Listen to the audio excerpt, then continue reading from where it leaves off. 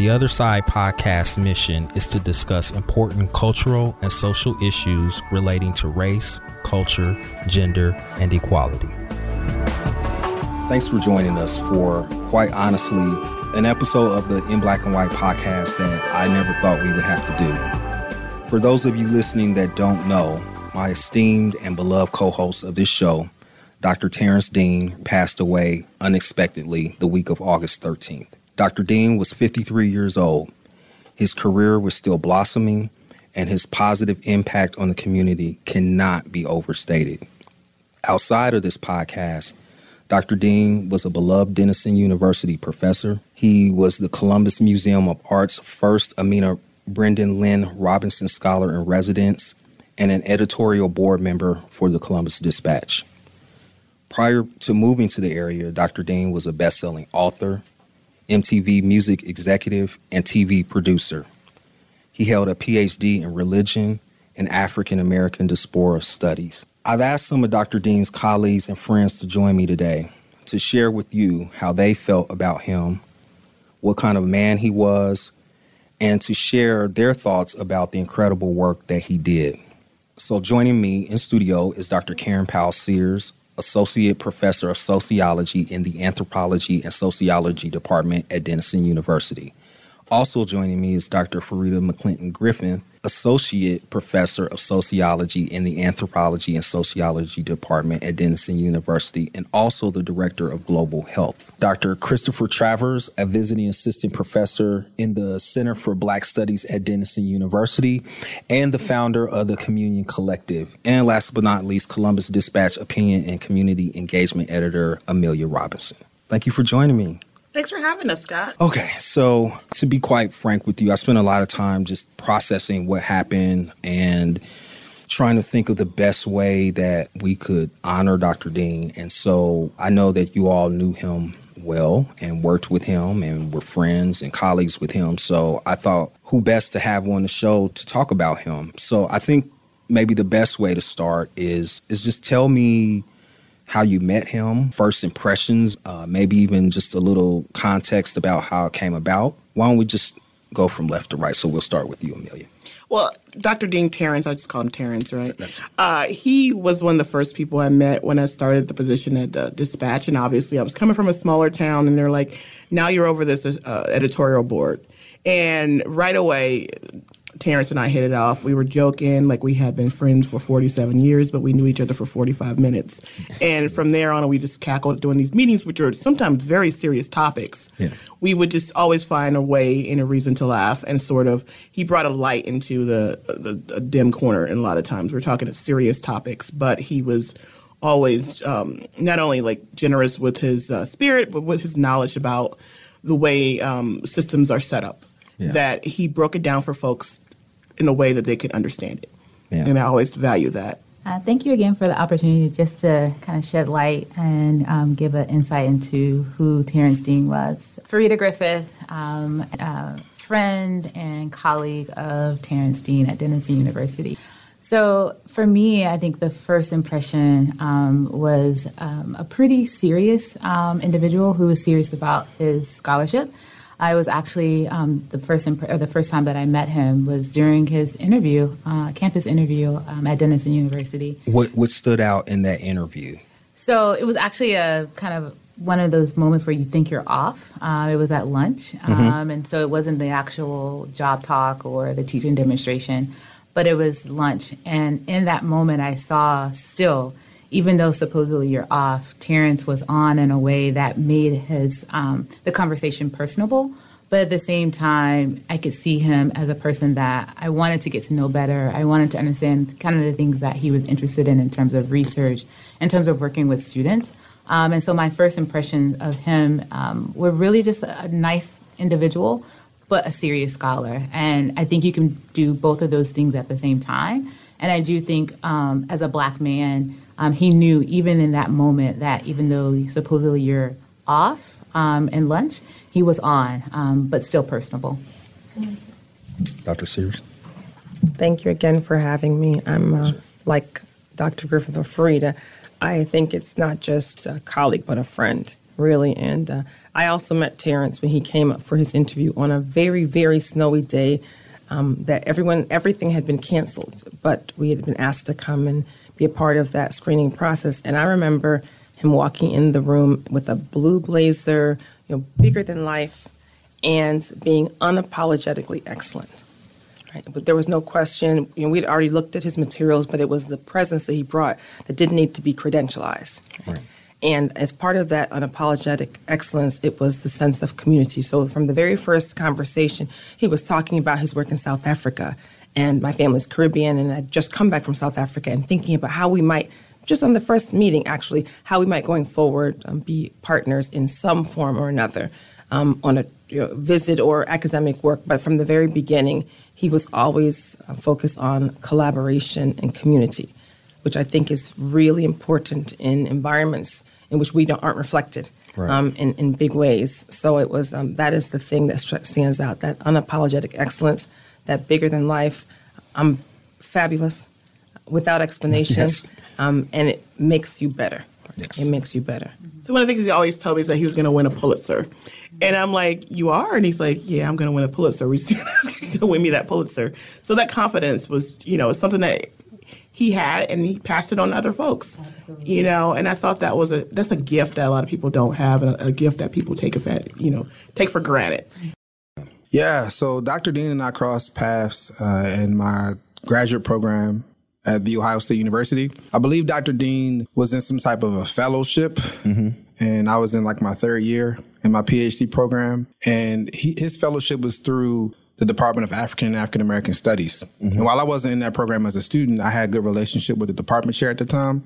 And so some of the programs they would have in place for their students, I was able to be a part of. And so one of the programs or trips was a trip to Chicago. And we did a lot of cool things. The thing that stood out to me the most was Hamilton. We got to see Hamilton. Okay, that's pretty cool. Yeah, and as a broke graduate student, that's not I wasn't able to go go see Hamilton on my own. So Dr. Dean was a part of the trip, and I just remember in our very first encounter, introducing myself to him, and him just immediately getting in my business around what do you mean how so? What I'm studying in my program, how I'm approaching it, the different things I was involved in on campus. I was highly involved as a graduate student. I think at the time I was the vice president of the Black Graduate and Professional Student Caucus. And Dr. Dean is all about all things Black life, and so he had questions and curiosities about my experience and some of the things that I was interested in. But he also immediately began to forecast where I should be headed or what I should be thinking about. And that's what I meant by all up in my business. And so he asked very, deeply personal questions, even in our first encounter. So I first met him at Ohio State. I think this was in 2017 when I was a graduate student, and he was in some kind of a fellowship role. And leaving, the program in 2018, I took a couple different jobs in between 2018 and now. But in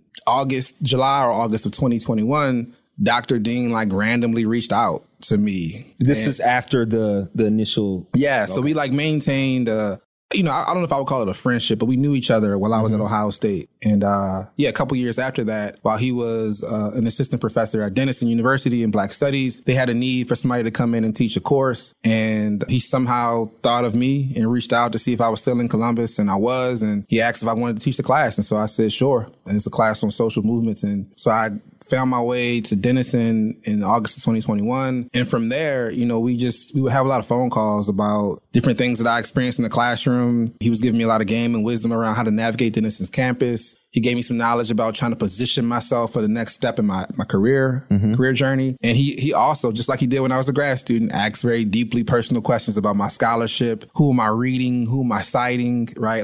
How do I honor? How did you feel about, because some people might take those questions to be intrusive or who is this guy? Why is he asking me? So what did you think when he was asking you all these things? Yeah. So, Dr. Dean and I had a real big brother, little brother kind of relationship. And so I think, as a lot of little brothers are, I was a little annoyed at times with some of his questions, because I feel underneath the questions was this assumed superiority of knowledge and a judgment. And I didn't know anything, And so I think just my ego and pride caused me to feel a little uneasy at times. And he would be very intentional about mentoring me. I think, at the heart of what Dr. Dean was interested in was how do I help Chris get to where Chris says he wants to go. Right. And so in the moment it's frustrating, but I think he always left me with sort of deeply reflective ideas, and questions to consider about what's next for me. And so, it was a little challenging in the moment, but looking back at it over the last year of just having him, somebody to call,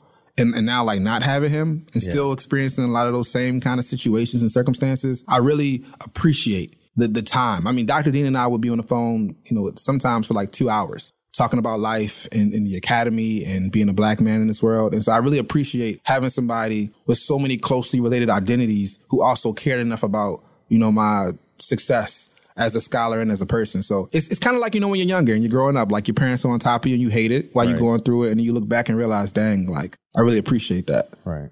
So first of all, the reason why I call him Dr. Dean, one time we were having a conversation. I introduced him and I said, I think I just said Terrance or something. And he corrected me very quickly, not in a malicious or mean way, but in standard Terrance Dean form, basically said, hey, can you put that doctor on there, at least in the official capacity? He was like, I don't care what you call me off the air.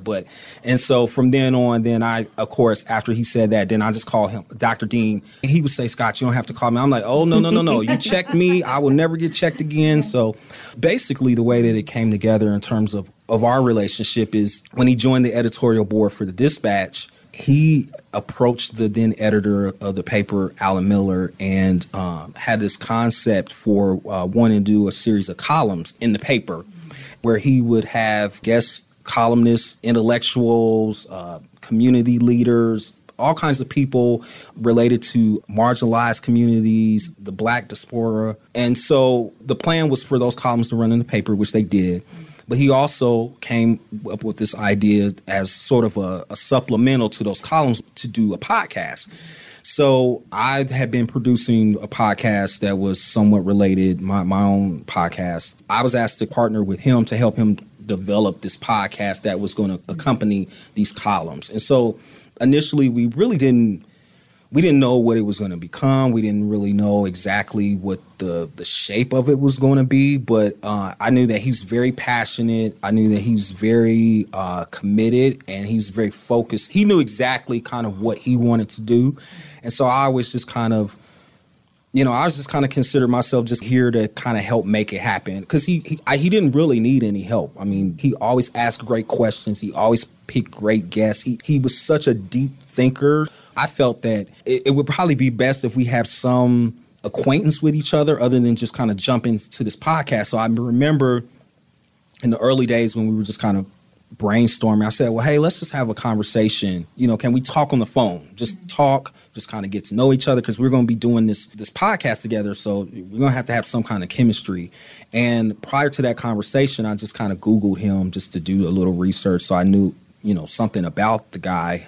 And so when I Google him, all this stuff comes up about how he's an author. He wrote this book and how he worked for MTV. And he's a professor at Denison University. And so I just remember our first conversation. I was really just kind of amazed. I'm kind of like, how did you do all these things? And later conversations, he went more into detail about how he came to be where he was. But going back to your point, Karen, it's really just, I think, his sheer will and the belief in himself. And the belief that he could do anything and that the commitment to, like you said, excellence. And so I just thought that was, I've met a lot of successful people in my life, but I don't think I've ever met someone who was so centered in themselves and just knew their potential and not in an arrogant way. He was actually very humble about it. He was like, I'm trying to get a poster for this show. And I was like, oh. And he was like, I was like, well, maybe we should just change it to the Dr. Dean show. And he was like, I like that. I like that name. That was typical Terrance. Can I jump in real quick? Absolutely. Because I think what I loved is that he knew he was fabulous, but it was connected to a larger practice that centered Black people. Right. It was he was really clear about that as a Black Studies professor, that his work in environments that were not designed for people of color, for Black people, to say that your work is focused on Black people is an act of resistance. So he was very clear about that. And that sense of focus on Black excellence was connected to community. So he asked me to be a part of this podcast and the Dispatch series. Side note, Dr. Sears is a former guest on our show. But I'm just making myself up, but I'm saying he invited me to do that in the space of 10 days, and he didn't have to. right? So that sense of Black excellence that he walked with, he connected himself. He opened the doors for us to participate in that with him in that short time that he'd been in Columbus, so that we were all involved in different forms of his life. And to be in terms of the part of him being confident but not arrogant. I did not know about his background in MTV. His work with us with me in particular was focused on the academic work. Right. So I did not Google him because I'm not from the Google generation, right? So he presented himself as, we talked about his work at Vanderbilt, right? Mm-hmm. And he brought some of that methodology to this space. Really, I mean, people think that mentoring has to be from people who have been in a space physically longer than you, who are older than you, but mentoring comes from a pot of wisdom. So in terms of his collaborative spirit, he was opening the doors for us that had not been opened for me to write publicly before in 10 days. And he was like, you can do it. Yeah. Right? And that was it. You can do it. And I knew it had to be excellent. Every single time Terrance greeted me for the last 3 years, he said, hello, Black excellence. And I said, we only called each other Black excellence, right? Oh. And again, that is practice. Absolutely. Right? For, again, in spaces that were not designed to promote our excellence, to just say that, right? Yes. And, is an act of resistance. It's radical. So I think that the fact that he was able to come to the space without any of that fame that may have carried him in other spaces and be validated as excellent without all the extra details. Testament of from going from an entertainment sphere to an academic sphere. I mean, that in itself is, how many MTV producers have PhDs now? Right. You know, that in itself is something. Amelia, I'm curious, what his voice add to the Dispatch, and in what way did he change the board? Because there's always been an editorial board, but there's never been anybody like Terrance Dean on that board. So I'm just wondering what your thoughts on in terms of, his impact on the board and just how it's changed the paper in essence, because the editorial board in a lot of ways determines the direction of the editorial voice. So, right. Yeah. Well, the fact that he was at the table, that's the thing about it, and he welcomed other people to the table. Yeah. That right there is such a big deal. The voices that he brought to the pages would not have been in the pages without him. And we would not have had the conversations as a community that we had without him. The fact that he brought scholars in, and you say, well, people bring scholars in, but they don't. To discuss the kind of topics that we as Americans do not want to discuss. And they talked about it in ways that can resonate with people, real people, not in these, grand, lofty sort of academic kind of ways, but in ways that people who are, reading this over breakfast or reading on the internet or whatnot can understand. And that, to me, is a big loss for us. I could literally talk to Terrance. I can say, I want to do something on critical race theory. Who do you think would be a good person? And he would rattle off a list of names. I always say I want to do something about LGBTQ issues with some of the things that are going on at the State House, which we know are rooted in fear and racism and everything else. And Terrance would just say, these are the people who can talk to it. He could have clearly taken all that for himself and said, I can write about everything. I can be the person that, I could be the columnist of the Dispatch who can talk about race. But he wanted to share that. Right. And that, to me, speaks highly of who he was as a person, that it wasn't just about him. It was about the community, about the issues, about being better people, humanity. Yeah. And another thing, his humanity, we would have so many discussions about foster children, especially when the young lady, Ma'Khia Bryant, was shot and killed by the police officers. He was a foster father. He had a heart for children. And it's like all that in one person, to me, is amazing. So, Fareeda, if you could talk a little bit about his presence on campus, because I've never seen him in that environment. And I'm just curious how the students related to him. I know that he was active and I'm sure quite outspoken on campus. But just tell us a little bit about the Denison version of Dr. Dean, I guess. It's a important question, I think, for me, because we actually, in March of this year, spent a week with students in California. So his second home, I would say, in Los Angeles, and with a group of about 13 or so students, showing them, one, that there was a Denison alum who graduated from Denison in the early 1900s when Black people did not attend small liberal arts colleges. And Terrance had done some research and found that this was an alum of Denison, and we should be doing research and talking about it. So William Payne alum of Denison, founded Allensworth. So he came up with a plan. It was a part of a William Payne lab. He got funding for it. The university was on board.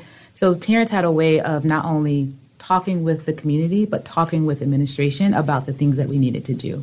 So, follow up a couple of months, he had a plan to take students to Allensworth, and he asked me to go with him. And I said, sure. L.A. in March. Sounds great. We live in Ohio. It's probably snowing when we were leaving. It was snowing when we arrived back home. And so that, I really got to know Terrance in a very different way during that trip. So, a week with students is a lot. I'm sure. From experience taking students outside of the country. But a week to L.A., you're responsible for them, but they're also adults. So at the same time, you're it's a blurred line. And so in that space of a week, I got to see a side of Terrance that was one, the professor, Terrance Dean, but also the mentor, Terrance Dean, the scholar, Terrance Dean. And I don't want to say just a space that students could look up and could see themselves, a role model, I would say, in a way that he gave them tough love, but he also supported them and said, these are the things that you need to be doing, and this is my expectation. I expect you to be on time. I expect you to show up. I expect you to have conversation and questions when we go to these different sites. But then, this is also the person, we're in a 15-passenger van. I'm in the front. Terrance is driving the entire time. And every now and then he will look at the map. But I'm like, how does he know how to get to these places? He hasn't lived here in however many years. But he's getting us from point A to point B. He timed it in such a way that we never sat in LA traffic, which is unheard of, wow. Right? So that's a miracle. That's a feat right there. Congratulations. Right. Because, we get spoiled in Ohio with the lack of traffic. But I say that all to say the Terrance Dean that I saw in that week, I was excited. I feel like we're in this moment now that his life was cut short. And not to say that any life that's, gone too soon is cut short, but he had so much more to give. We were actually planning a class together. It was approved. We were taking students to South Africa this coming spring, 2023. And this, I felt like the opportunity in LA was just a window into what he was really excited about and what he was doing. So in our time in Allensworth, in our time in LA, students were exposed to thinking about these social, racial issues within the context of LA. But then this town in the early 1900s that was built for Black people and now is still in existence in 2022, and have students go back and understand and think about health and think about disparities and think about ways in which we can do better. But what happens when there are a lack of resources? What happened to those communities? What happened to the people who don't have a voice, who are not writing for individuals, who are not, in political campaigns? What happens to the voiceless? And so I felt like he was just on the tip. He was just starting to emerge. I didn't even know about these other things that he was doing. So to spend a week with him, to see how engaged he was. And I said to him, I'm like, I didn't plan this, so I'm on board. I'm willing to support you, but I'm exhausted. How are you doing? I'm not even driving, so all I have to do is just be present and be that second person if he needs it. I asked him, I was like, how do you do this? You don't drink coffee, right? You don't drink tea. There's no caffeine. How are you? But he's like, you just got to do it. We got to expose students to this. They need to know this. They need to be there. So I say all that to say, the Terrance Dean that I saw in that week, this Terrance Dean that the students saw in that week, I think, and I know, should change the way in which they see the world for the rest of their lives. They had someone who encouraged them. They had someone that said, I expect more than maybe someone else would expect from you because I know you can do this. But at the same time, what do you need? How can I do these things? So we talked about graduate school. We talked about, what the expectations were, and once you leave Denison. How can I help you get internships? So I felt like in every moment there was an opportunity, and then we had fun, right? We had music, we had good food. All of these things were Terrance, and we got to see a window into that. So I feel like I'm talking a lot about this, but I remember like March 2022 was a space and a moment that I really got to see and understand why Terrance Dean was at Denison University. Terrance answered, which may seem, trivial to some, but like the phone, was available, was accessible, right? For all the different kinds of questions that I had, from anything as small as, how do I send this email, to something as big as, I got this job interview, I'm stuck. I don't know how to frame my presentation, right? And so, one, he was accessible. And I think he also portrayed himself in a very familiar, at-home kind of way, right? There's a particular kind of way that Black folks move. Not to essentialize us as Black people, but generally, there's a cultural sort of norm that we bring into space. And Terrance was authentic in his. And so I think there's a comfort in being able to see someone, particularly in a space where you're one of few, being able to see somebody and feel somebody who is represents home. And what home feels like. And with that came jokes at times, and, friendly banter at times, big brother and little brother kind of dynamics. So I think that also made me feel comfortable. But I feel like Terrance also saw me, or Dr. Dean, he also saw me in ways that other folks just don't. Saw my worth, my value, my potential, saw me in a way that was bigger than I saw myself, and spoke to me in that way. He didn't speak to me in terms of where I was in the moment. He spoke to me in terms of where he saw me going. And I think when you live in a world, particularly as a Black person, when you live in a world where that isn't the norm, it's refreshing. It's almost like, carrying this weight of having to prove yourself everywhere you go, and then getting into somebody's presence where you don't have to do that, and all of a sudden being able to breathe. And breath, as we know from a physiological sense, connects to life. Right. And so I think for me, I was able to just breathe in Dr. Dean's presence. That's a perfect segue into the next thing I want to talk about. Dr. Dean had a lot of issues that he was passionate about, and I'm sure in conversations that he had with each of you probably picked up on some of those things. I know Dr. Sears, one of her things is Black excellence. So I'm going to have you start, Dr. Sears, talking about Black excellence, and then we'll just go around. What is something that or maybe something that wasn't really on your radar before you talked to him about it or knew him, but now it is? Just a preview. I'll talk about mine in depth later, but I know for me, it's Black men's health. It's a much bigger thing with me now because of him. So with that being said, thank you, Dr. Sears. There's no other place to start than talking about Black excellence. And as Fareeda said, it wasn't just Black excellence when you ask about how he was as an academic, not just for students, but for his peers, right, for faculty members. So one of the things I can think about is that, for the last time we're in a public panel together last December, I remember him looking at the audience and telling the mostly student audience that his work is focused on Black people and it is for Black people.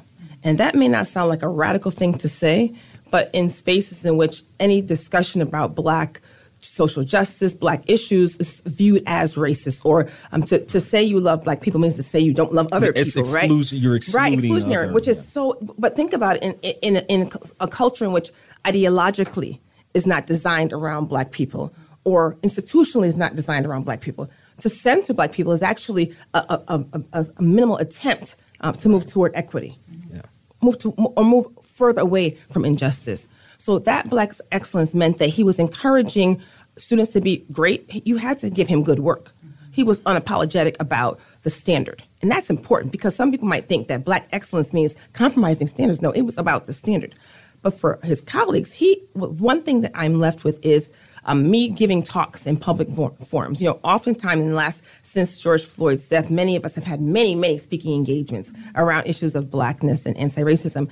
And he said to me, Karen, remember the work that we do has a value, right? And that when people value our work, how do you show value? Things that you attach value to, you assign monetary value to them as well, right? You pay for things that you think have worth. Right. So that to be asked to do work around Black issues and to ask just to do it just because you want to get to heaven is not sufficient, right? And he said to me, Karen, always ask about an honorarium. It could be $5. They don't know. But the fact that they do not ask suggests that they do not value the work that you do. Right. And that was a light bulb. I mean, all year long. That sounds wonderful. What is the honorarium? Right. So, can you feel me? So that is a gift he gave me. And the second part was around boundaries, right? There are three boundaries. why are people emailing you at 1 o'clock in the morning on a Saturday night? He said, y'all don't have boundaries here. Right? And he reminded me, because to value yourself means that you put parameters around yourself, right? You protect yourself. And so that, again, is another way of reinforcing that excellence that he talks so much about. I think those are two really powerful things, thinking about how we value ourselves monetarily, but also with regard to our time and giving people access to us, allowing them to earn access to us, and not as though they're entitled to that access. So that is something, and I miss that. I miss that. I thought there was more to come, and my heart aches for that, because I felt like I would have done so much more talking and building had I known that we would have another 2 weeks, and I would never be able to talk to him again. One of the things as you posed the question, I was thinking about, Black excellence and what that meant for Terrance. And one of the connections that we made very early on was that we both attended HBCU. And so Terrance went to Fisk University, I went to Payne College, and I guess maybe I took it for granted, I should say, about thinking about that Black excellence. Of course, it exists. I was in a space where I was supported. We will often talk about being at an HBCU. You are built up. You are said, of course you can go to, I went on to get a degree from the University of Pennsylvania. Of course you can go to an Ivy League institution, even if you don't know what it means. Even if you don't know what the institution can actually bring, you should be there.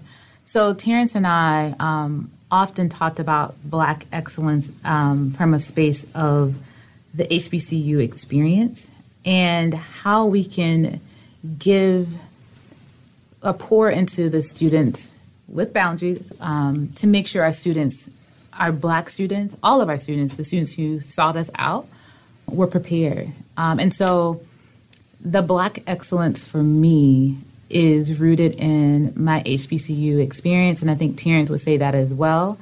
And how do we make sure that we, one, give back to those institutions because they need our support financially, socially, but at the same time, make it known. Don't forget where you come from. Right. He would always talk about, tell me more about Macon. Tell me more about your Payne experience. And so all of that is wrapped up in the Black excellence, because your experience, your upbringing, your space, the current space that you're in, really shapes who you are. And we have to model that for students. We have to model what it means to, if something is late, what my expectations are. That goes into the Black excellence. We have to model what it means to be a great mentor for our students because they can mentor each other. So Black excellence for me and Black excellence for the relationship that I had with Terrance was really about showcasing it in a way, but all of that coming full circle from our experience with the HBCU. For people who don't know, HBCU is the historically Black colleges and universities. Thank you. Sorry. No, you're good. Just something quick before we go to Amelia. When you mentioned his upbringing, for those who don't know, Dr. Dean was originally from Detroit. Mm-hmm. So I think that influenced a lot of his world perspective on things and a lot of the issues that he was concerned about. But I think more importantly, it kind of just demonstrates that, here's a Black boy from Detroit who went on to get a PhD and become a college professor, a best-selling author, and all these other things. And so you can... But he was never scared. And he was never scared. And never let that didn't hold him back. Yeah, he didn't say, well, I'm from Detroit, so I'll just, get a job with GM and just, that's the best that I can ever do. So with that being said, Amelia?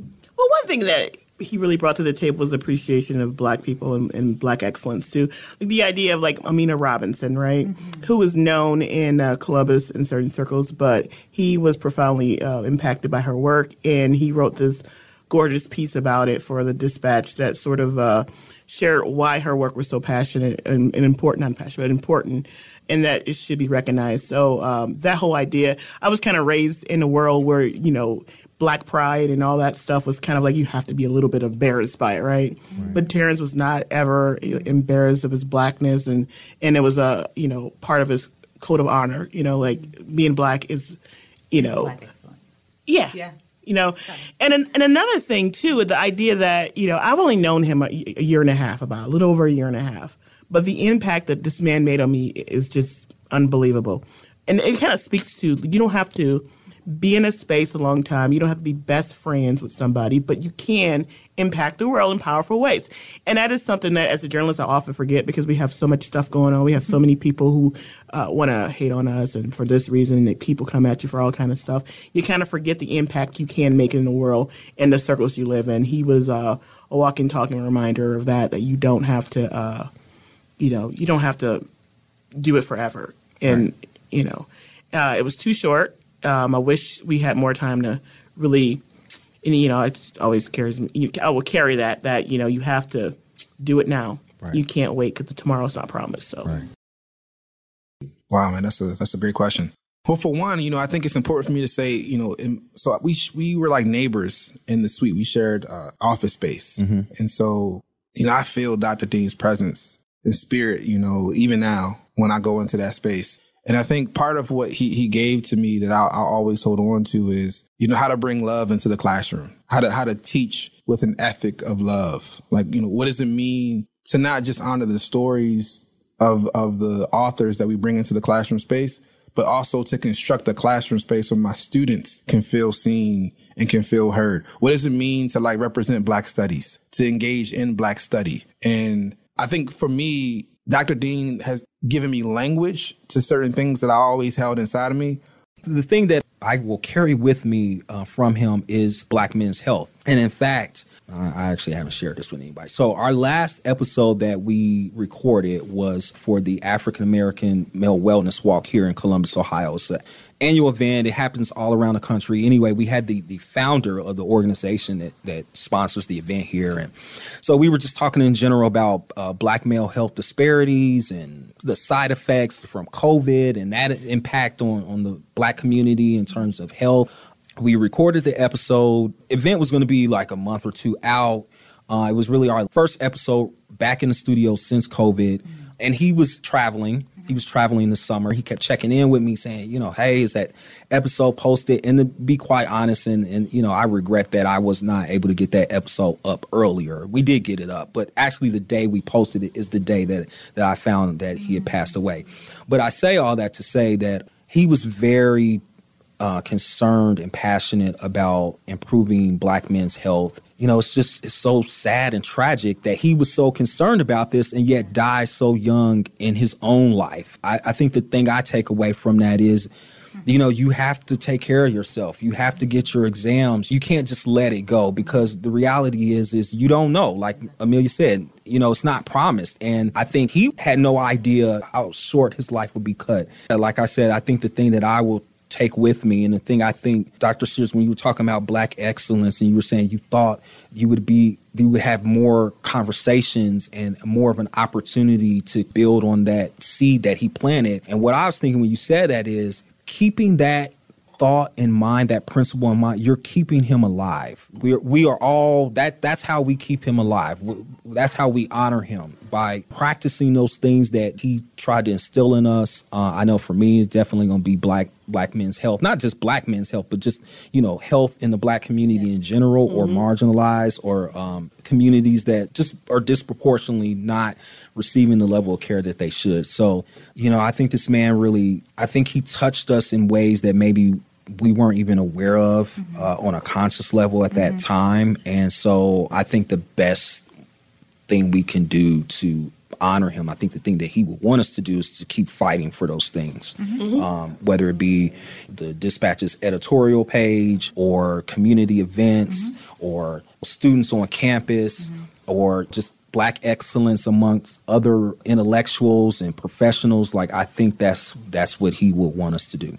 So before we get out of here, I just want to, if there's any, lasting thoughts or impressions or words you want to say, goodbyes, anything.